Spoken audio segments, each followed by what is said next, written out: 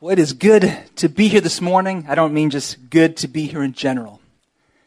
It's good to be here with you this morning. It is my privilege to address you this morning.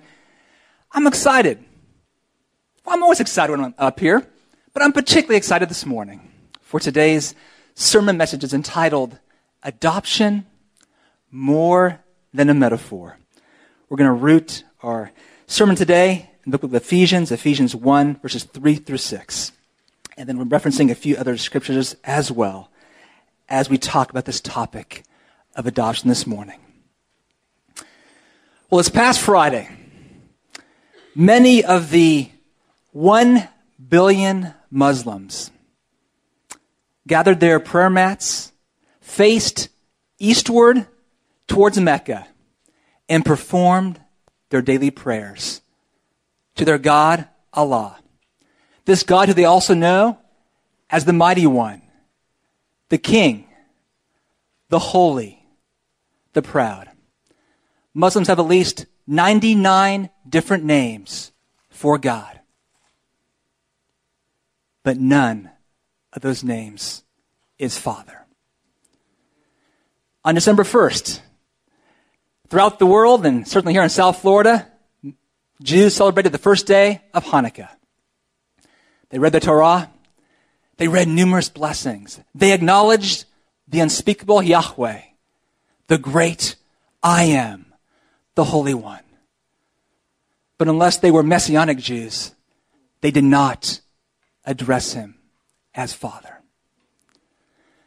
Yesterday, millions of Christians around the world, professing Christians, celebrated the birth of their Lord and Savior, Jesus Christ, who came to live and die for the sins of his people. Why? That we could know God as Father. So here's the question before us this morning. Do you know God, the Father? Do you know God as your Father? To read a quote from J.I. Packer in his classic book, Knowing God, he states this: if you want to judge how well a person understands Christianity, find out how much he makes of the thought of being God's child and having God as his Father. For everything that Christ taught, everything that makes the New Testament new, everything that is distinctively Christian is summed up in the knowledge of the fatherhood of God. Father is the Christian name for God. God came as a child, Christmas, that we might become children of God. Let me say it again. God came as a child. We celebrate this very Christmas and every Christmas. Why? That we might become children of God. Church, do you know this truth? Not only do you know it, does it prompt and control your worship of God? Does it inform? Does it flavor your outlook on life, especially as it relates to children and family? What I'm about to share with you this morning, I'll say it up front, is personal. It is personal. It's personal because, like many of you, I've been adopted spiritually through Christ. But it's also personal for this reason as well. My wife, Cindy, has not only been adopted spiritually, she was adopted physically at 3 weeks of age. Her adoptive mother and Cindy wanted to be here today. They were both sick. I really wanted them here today. But it is personal. But today's message is also personal because of this. We as a family are in the process of adopting a child, our fifth child. So this morning's sermon is personal, but it's also practical as well. And I believe it's practical for every person here, whether you're single or whether you're married, whether you're childless or you have a household of children, because we're going to be speaking about adoption. Well, you may ask, well, Corey, are we speaking about our spiritual adoption by our Heavenly Father? Or are we speaking about the physical adoption of orphans, of the fatherless? Well, the answer is yes. It's both. Because I believe they both go together. Adoption, more than a metaphor. And with that in mind, let's turn to our main text this morning, Ephesians chapter 1. We're going to start with verse 3. This is the Apostle Paul addressing us. This is God addressing us through his Holy Scripture when we read this wonderful doxology of the first chapter of the book of Ephesians. Blessed be the God and Father of our Lord Jesus Christ, who has blessed us in Christ with every spiritual blessing in the heavenly places, even as he chose us in him before the foundation of the world, that we should be holy and blameless before him.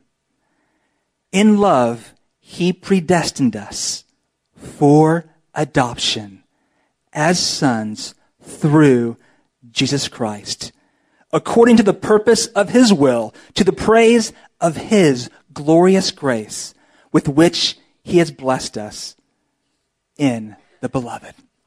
Let us pray. Dear Lord, would you this morning show us the grandeur and the glory of our adoption in Christ, that we may also see the grittiness and the glory of caring for the fatherless. Lord, help me. Help me make this connection between the spiritual and the physical, that our faith may not be disjointed, but whole and living and active and doing this morning. Amen. Well, this morning, the day after Christmas, we may be looking back at Christmas, but not on our text. The Apostle Paul is looking even farther back. He's not looking back to the manger in Ephesians 1, but he's looking back to the eternal purposes and plan of God our Father in sending his son Jesus to earth. And he's praising God. In fact, as we've learned in our Grow course here at Palm Vista, our inductive Bible study in the book of Ephesians, verses 3 through 14 in the original language is one long sentence in Greek. It is an effusion. It is an explosion of praise by the Apostle Paul. It's a call to worship. It's a call of praise for every spiritual blessing that we as Christians, those who are in Christ, have. Blessings which have been ordained by God from before the beginning of time. Paul then, in this first chapter, this doxology, lists 7 spiritual blessings at least for all of those who are in Christ. That is, those who are united in Christ by faith, i.e., for those who are Christians. We're going to be focusing this morning on the second blessing, and I believe the ultimate and climactic blessing, as it says in verse 5, and that is our adoption. We're going to look at God this morning. We're going to look at the Father's mission in adopting us. We're going to look at his appointed means in fulfilling that mission. And then we're going to look at his motive in fulfilling that mission. So my 3 points this morning to start off with would be mission, means, and then motive of adopting us in Christ. You see, these 3 points, they form the spiritual truth. They form the indicatives that then inform the last point of my sermon. It's the very title of the sermon. It's where the rubber meets the road. Adoption, more than a metaphor. Where we see that the mission, our mission, is a mission that flows from the Father's mission. You see, as we see in this text, God chose us to be his children. And it's been so from all eternity. Let's look at the first point there, God's mission. We read in verse 3 and 4, we see he, that is God, chose us. He chose us. And later on, He predestined us. Verse 5. Why? Later on in that verse, he did it according to the purpose of his will. If you're in Christ this morning, God chose you before you were ever born. The text says, before the foundation of the world. Why? Why did he choose you? That you may become what? Holy and blameless before him. The first spiritual blessing mentioned here in Ephesians. But please note, God did not choose you because he could look into the future and see that you would be holy and blameless, or somehow more holy and blameless, and therefore meriting salvation. No, the implication is clear. You were chosen by God's sovereign will because you weren't holy and blameless, and you had no possibility of ever becoming holy and blameless apart from God's choosing and sovereign work in your life. Do you see that? And as amazing as this first blessing is, that we've been called to be holy and blameless, oh, this is the foundational primary blessing. But it doesn't end there. You see, God didn't just choose us to become holy and blameless. It's not like he just sterilized us and then let us be. He didn't choose to die for us just to spray us with Lysol and let us aerate in his toy chest for all eternity. No, he chose us to bring us into his family as his children, to love us, and that we may enjoy him forever as his children. He chose us that we might become his very children, that he might be our Father. In other words, because of our sinful, alienated state, we were once not children. Catch that? We were once not children. We were not holy and blameless in his sight. We were, as the Bible says, children of wrath, rather than children of Heavenly Father. In choosing us, God the Father was adopting us. He was adopting us. To quote Russell Moore in his excellent, provocative book, which I do recommend, it is entitled Adopted for Life. I'm going to reference a few quotes and content from him this morning. We read from Russell Moore. Imagine for a moment that you were adopting a child. And as you meet the social worker in the last stage of the process, you're told that this 12-year-old has been in and out of psychotherapy since he was 3. He persists in burning things and attempting repeatedly to skin kittens alive. He acts out sexually, the social worker says, although she doesn't really fill you in on what that means. She continues with a little family history. The boy's father, grandfather, great-grandfather, and great-great-grandfather all had histories of violence, ranging from spousal abuse to serial murder. Think for a minute. Would you want this child? If you did adopt him, wouldn't you keep your eye on him as he played with the other children? Would you watch him nervously as he looks at the butcher knife on the kitchen table? Would you leave the room as he watched a movie on television with your daughter with the lights out? Church, we are that 12-year-old. That 12-year-old, it's you, and it's me. That's what the gospel is telling us, Christian. God chose to adopt you. Do you find that shocking? Some of us, you may say, no, I find it insulting, but I don't find it shocking. See, I don't think many of us like to think that we're adopted, do we? Or that we needed to be adopted. But if you don't this morning, I don't believe you understand the depravity of your own sin. You don't understand your family history. It goes back to the Garden of Eden, when Adam and Eve sinned. That you don't understand your alienation from God.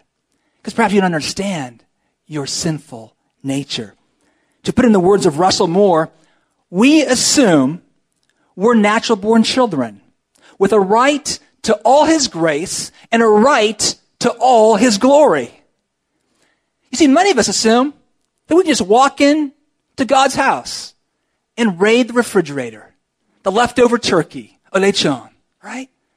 We just assume that we have a right to Dad and his wallet, right? Because we're Americans. And so we assume.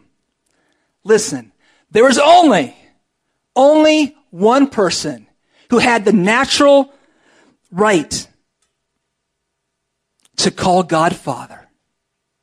And that person is Jesus Christ. Only one person ever had the natural born right to call God his Father and a right to all his riches. And that is Christ. Yet it's Christ who forsook the divine privileges of that right to come to earth, born of a woman, to make the adopting mission of the Father possible. That leads to our second point. The mission, now the means. We see the means is through whom? Jesus Christ. Right there in our text, verse 5. He predestined us for adoption as sons. How? Through Jesus Christ. He was the means of executing that mission. Jesus became, catch this, a substitute orphan for us. Let's take that thought with fresh eyes now, and let me just read. I want you to hear a familiar passage. Philippians 2, verses 6 through 8. Christ Jesus, who though he was in the form of God, did not count equality with God a thing to be grasped, but made himself nothing, taking the form of a servant, being born in the likeness of men, and being found in human form, he humbled himself by becoming obedient to the point of death, even death on a cross. Christ, born of flesh, conceived of the Holy Spirit, had no biological earthly father, no genetic mother. He was born an orphan, as a substitute orphan, to die in our place, a child of wrath, taking the wrath and just penalty for our sin against God the Father and taking it upon himself. Why? That we might become children of God, no longer orphans, no longer estranged from God and Father. God became a child that we might become children of God. Oh, thank you, Lord. The mission, the means. What was the motive? Oh, we see as well in the text. His motive was love.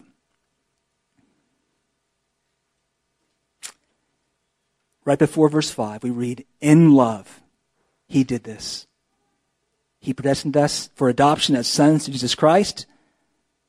Listen to this. According to the purpose of his will, verse 6, to the praise of his glorious grace, with which he has blessed us in the beloved. That beloved being Christ himself. Let's talk about that. This love which God has displayed towards us is his glorious grace in placing us in Christ, in the beloved.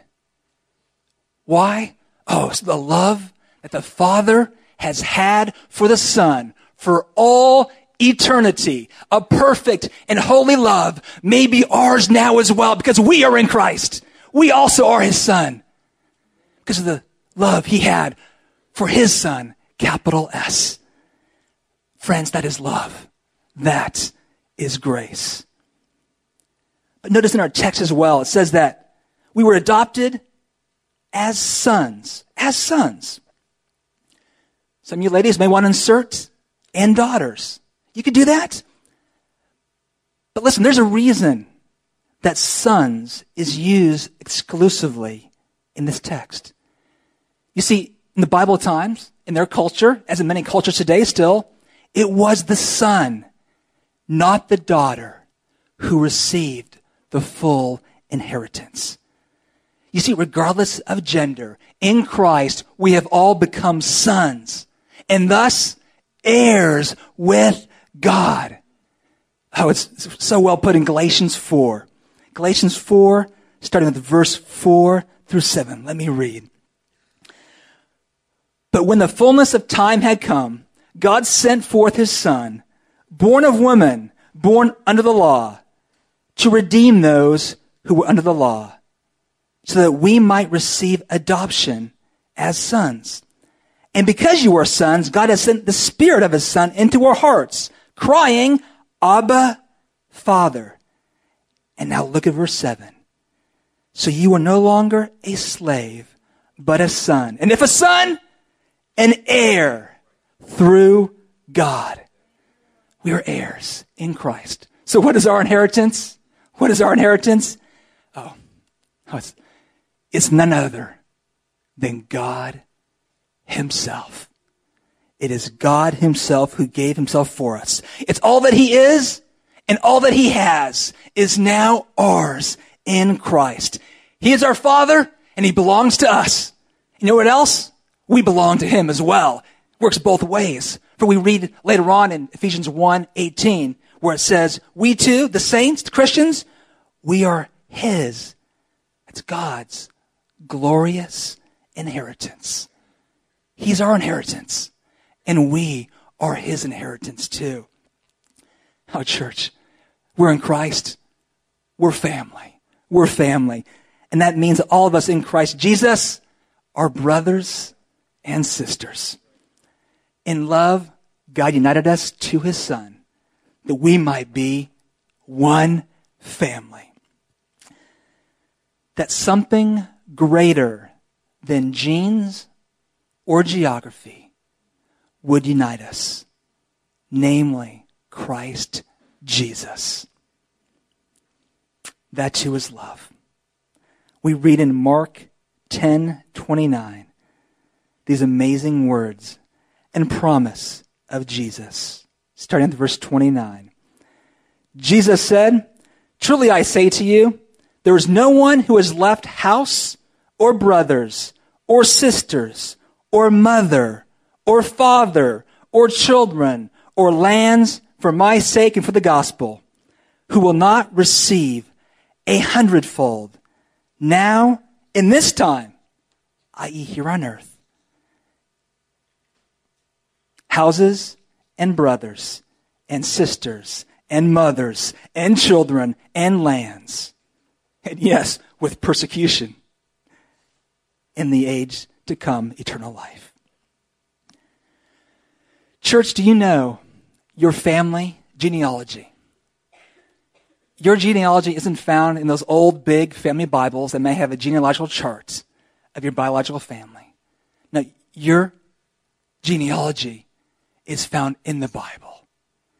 It's a story of God's people. Your genealogy is found in the seats, the saints, your brothers and your sisters right next to you. Jesus, your mother and your brothers want to speak to you. Christ replied, who is my mother? Who are my brothers? And he looked to his disciples and those following him. And he said, here is my mother, and here are my brothers. The family of God. How many times have I told my children on Sunday morning as we're eating breakfast, today we're going to meet with our spiritual family. We're having a reunion, and we're going to gather together to worship God, but we're gathering together with our brothers and sisters in Christ. This is your family. See, the fact that we're adopted, We're children of God means that we have family. A family that transcends bloodlines and ethnicity. A family that spans the ages. Family that spans all ages.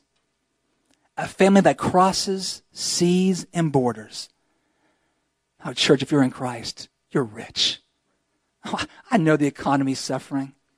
What is it? Unemployment's hovering around 10%. Don't fool you. You're rich. We're family.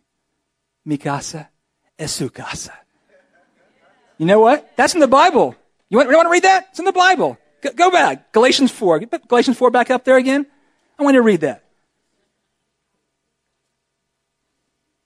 Verse 30 of Mark 10. Who will not receive 100-fold now in this time? Houses. Houses. Houses. And then brothers and sisters and mothers and fathers. What does it mean? You're going to be real estate moguls? No. The houses of your brothers and sisters. Hospitality. Their house become yours. You can share because you're family. Their house is your house. My house is your house. You get it? Because we're family. We're in Christ. That is our family. And we're rich. We're rich. All this because God in love purposed. He planned. He eternally decreed to adopt us as sons through Jesus Christ. But here's a very important question before us this morning. Is our adoption, is our spiritual reality merely a metaphor, merely a spiritual truth to grasp? Or is this metaphor of adoption also missional? Or in other words, does this metaphor call us to do something? To do something, especially when it comes to caring for orphans, for the fatherless, for the weak and the oppressed. Church, I believe it does. Because last point, adoption is more than just a metaphor. There are physical implications to the spiritual reality that God came as a child to make us children of God. Embedded in this metaphor is a mission of mercy and love, which we have been shown and we are to display towards others in love. Behind the gospel indicative that we have been spiritually adopted in Christ lies gospel implications for us individually and as a church as well. Perhaps we see this most clearly, most directly in the book of James. Wasn't that a great study we did recently? Yeah, that book of James. Remember the theme of James? A Christian is as Christian does. James' clear emphasis in this letter is on a faith that works, on a faith that shows itself to be genuine.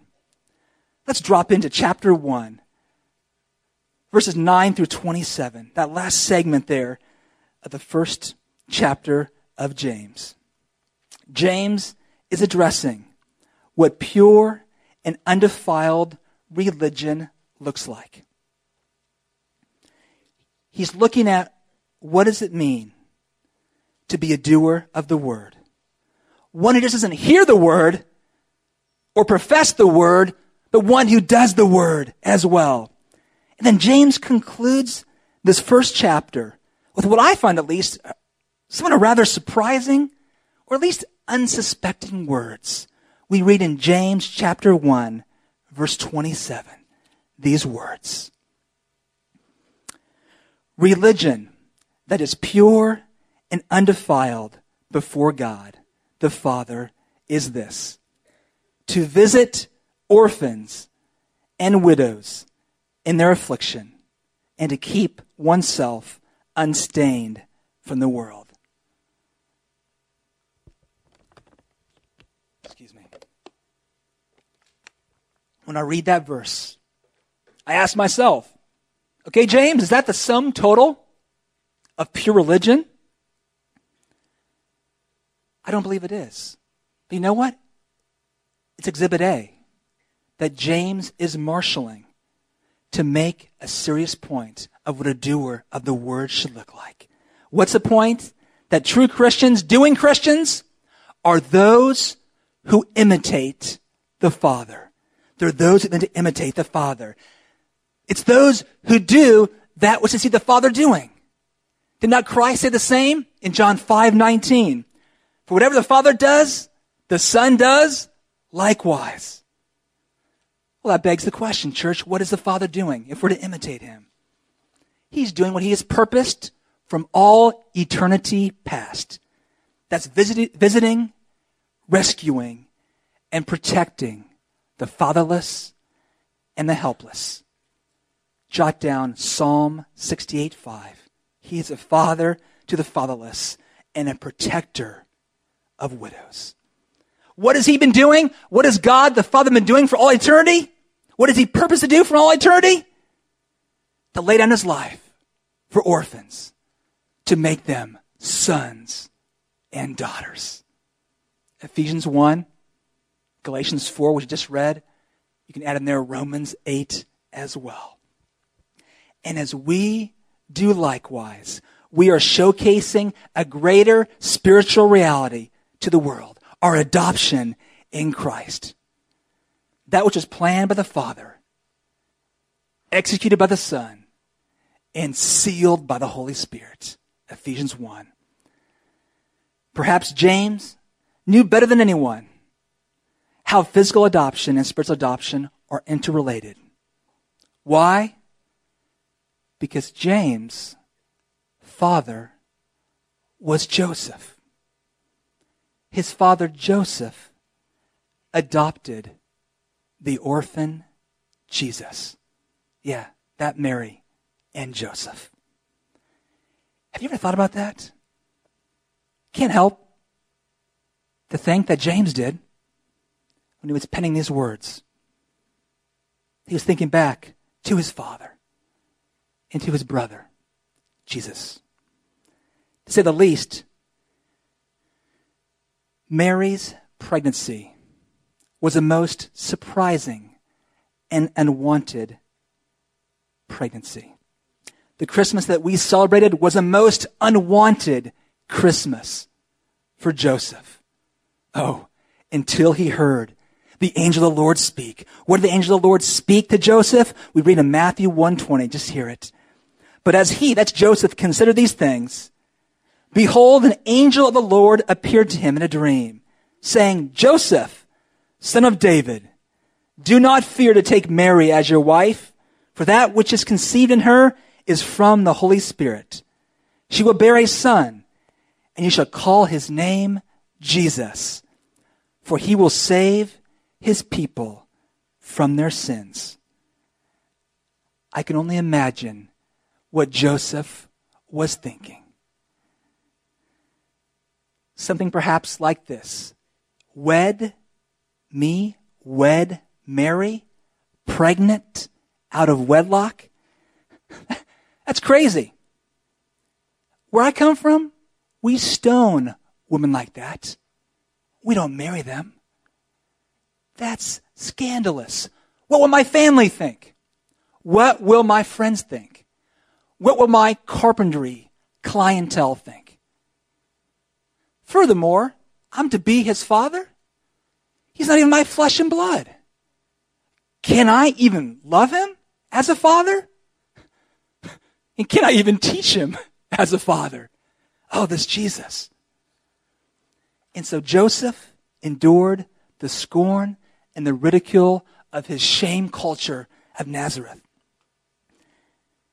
Oh, I'm sure he was perceived as a naive sucker at best for marrying Mary and believing such a far-fetched story, or at worst, seen as a conniving liar for claiming innocence in regards to his pregnancy, and worse than that, claiming divine revelation in the matter as well. And so Joseph believed God. He took Mary as his wife and adopted Jesus as his son.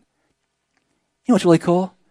Joseph's name is preserved in the genealogy of Jesus for all of history, all of time, all eternity, in Matthew 1:16. What Church, what we can so often miss is this. Not only did Joseph adopt Jesus, but he didn't have to, humanly speaking. And by the way, neither did God have to adopt you or me. To quote Russell Moore once again, Joseph easily could have walked out to the city gates, shaking his head to his friends. You'll never believe this crazy dream I had last night. No one would have blamed him for putting aside his betrothal to Mary. In fact, he probably would have been praised at his funeral for his kindness in not calling for her to be stoned to death. Joseph could have married a pious Jewish woman, could have fathered several of his own children. He could have slept easily at night, perhaps, and then died an old man. No one would have thought him to be evil or even negligent. But if he had done that, he would have been standing with the spirit of Antichrist rather than with the spirit of Christ. No one else was called to adopt this Christ child, but he was. And because he believed God, he obeyed him, even to his own hurt. Church, I know that none of us here will be directed to do what Joseph did, okay? Adopt the Messiah. Few of us, if any, will have a dream directing us to adopt a child. But all of us are called to remember the fatherless, the weak, and the oppressed. Oh, this may look different according to your ability and to your resources. I know. But here's the question that burns in my heart. Lord, where are the Josephs? Where are the Josephs in the church today? You know what? I can answer that, at least in part. I believe they're right here at Palm Vista because I've met you. And in a few moments, I want to pray for you. Oh, there's a lot of, quote, Marys as well. I know that. I thank God for you. But I can't help believe that there are not more Josephs right here at Palm Vista. You see, crisis pregnancies, abortion, adoption are not just woman issues, no matter what our culture says. If we're going to say that we're pro-life, if we're going to stand against abortion, we must stand up for adoption. And there must be Josephs. Joseph's willing to take the lead in visiting and caring for orphans. And yes, even adopting them. Josephs who are willing to take the financial hits and the sacrifice of their time and even their freedoms to show forth a godly, biblical masculinity. A biblical masculinity that protects women and children, not just those of your own flesh and blood. Yeah, that kind of biblical masculinity. Josephs, you don't have to wait until you're able to adopt. You can act now. We have children right here.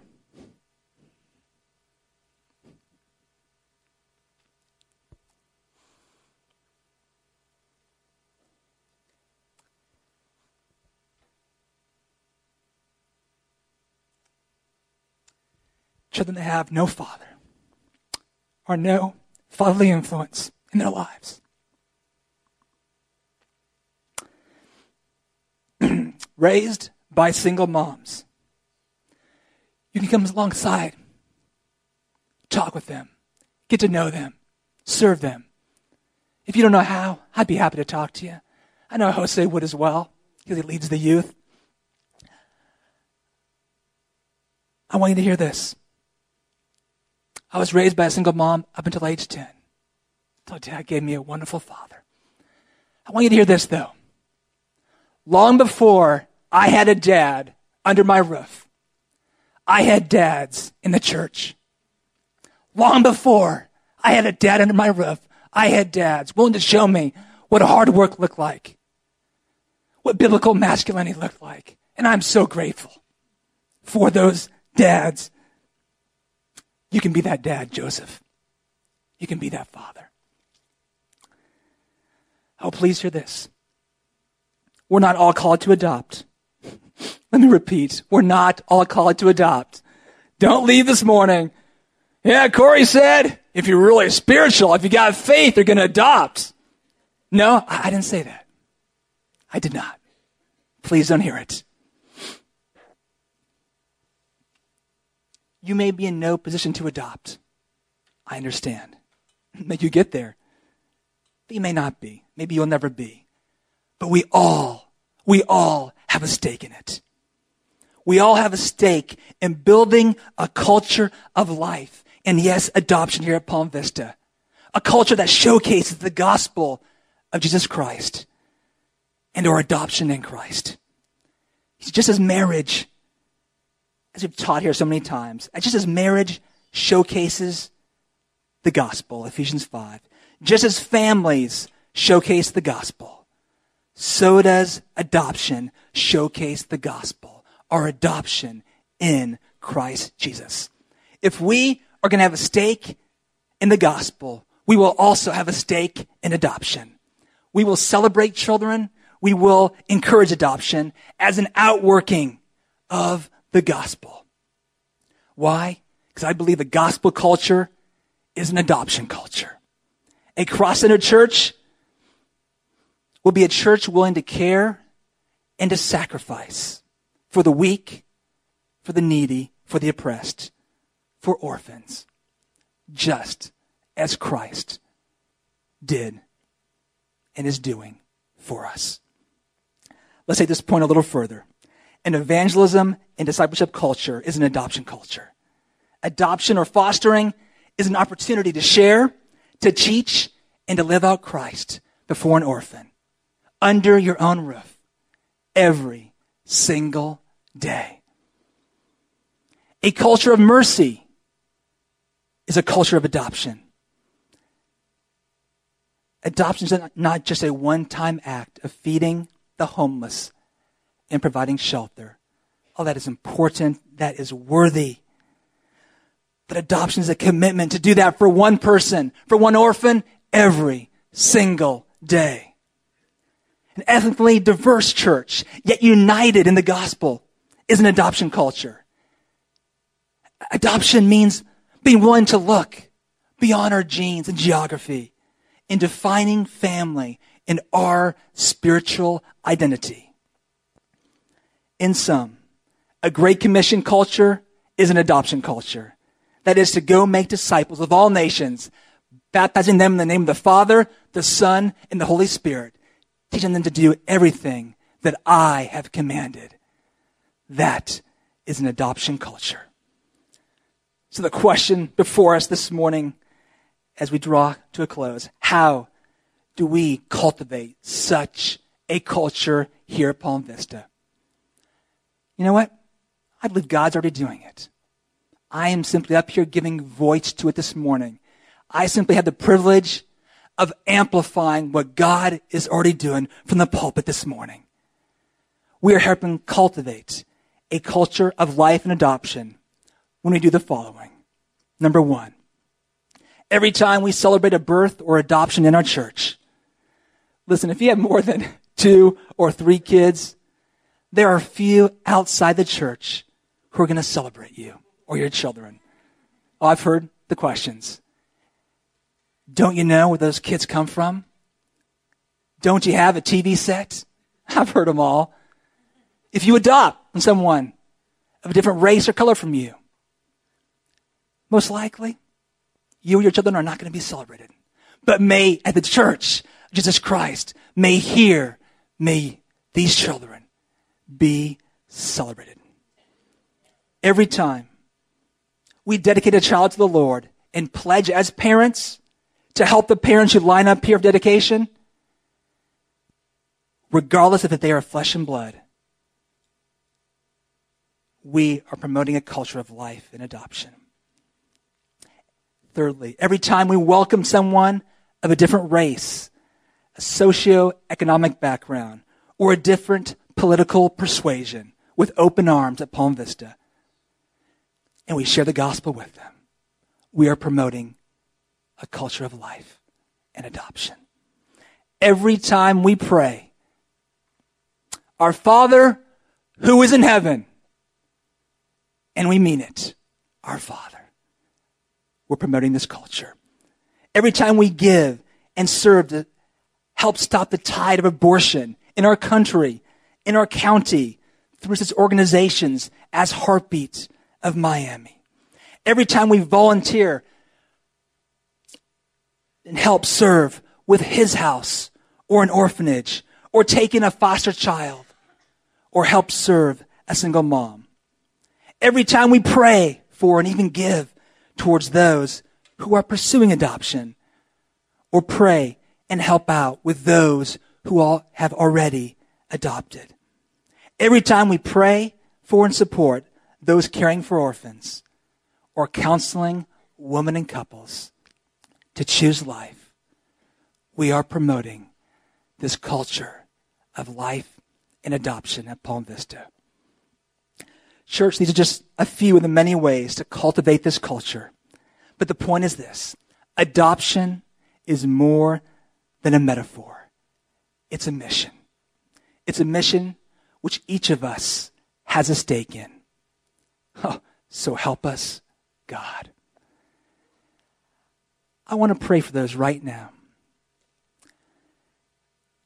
A few groups of people. I'm going to have you stand. Would you? I don't want to embarrass you. Just want to have you stand. And then as I call everyone to be stand, I'm just going to pray for you as a group. But I do want to pray in conclusion for you. How appropriate this would be.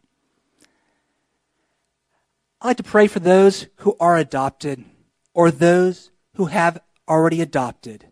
If that's you, would you stand? I know many are gone. If you are adopted, thank you, Mark, or have adopted. I know we have Anna Mendez back there. I've talked to a few other families as well from Palm Vista who are not here this morning. The Abeleys, great. Ricky, Susie, great. The Cooks who are not here as well. They wanted to be here. Thank you for standing. You can just keep standing. I'd like to pray as well for those who are in the process of adopting. Maybe it's just the beginning process, but you are currently looking into it, filling out the paperwork, and trusting God for an adopted boy or girl. If you're in the process right now, could you stand as well? Great. Thank you, guys. If you're serving with a crisis pregnancy center, such as Heartbeat of Miami, whether working full-time or volunteering, could you stand as well? I want to pray for you. I know we have some here who may not be here this morning. And lastly, if you're volunteering or working at His House or another such orphanage, would you stand as well? Oh, I respect you. I just want to pray for you now. Church, I'm going to pray. Just please agree with me in prayer right now for every person, every family, and child who's standing. Let us pray. Oh, Lord, I ask that you would sustain and lift up those who are standing right now. Lord, you know their heart. You know their choices. You know their aches. And you see their gritty faith. Lord, would you uphold them? Would you nourish them and the children they care for and they speak for? Lord, I ask for those here that they may be the first fruits of many more here at Palm Vista and in your church at large who are defenders and parents of the fatherless, of orphans. Oh, Lord, I pray especially for those who are seeking to adopt right now, who are somewhere in the process. Lord, would you grant them their heart's desire as a reflection of your heart? Lord, would you provide for all they need for this journey of faith in and through Christ Jesus?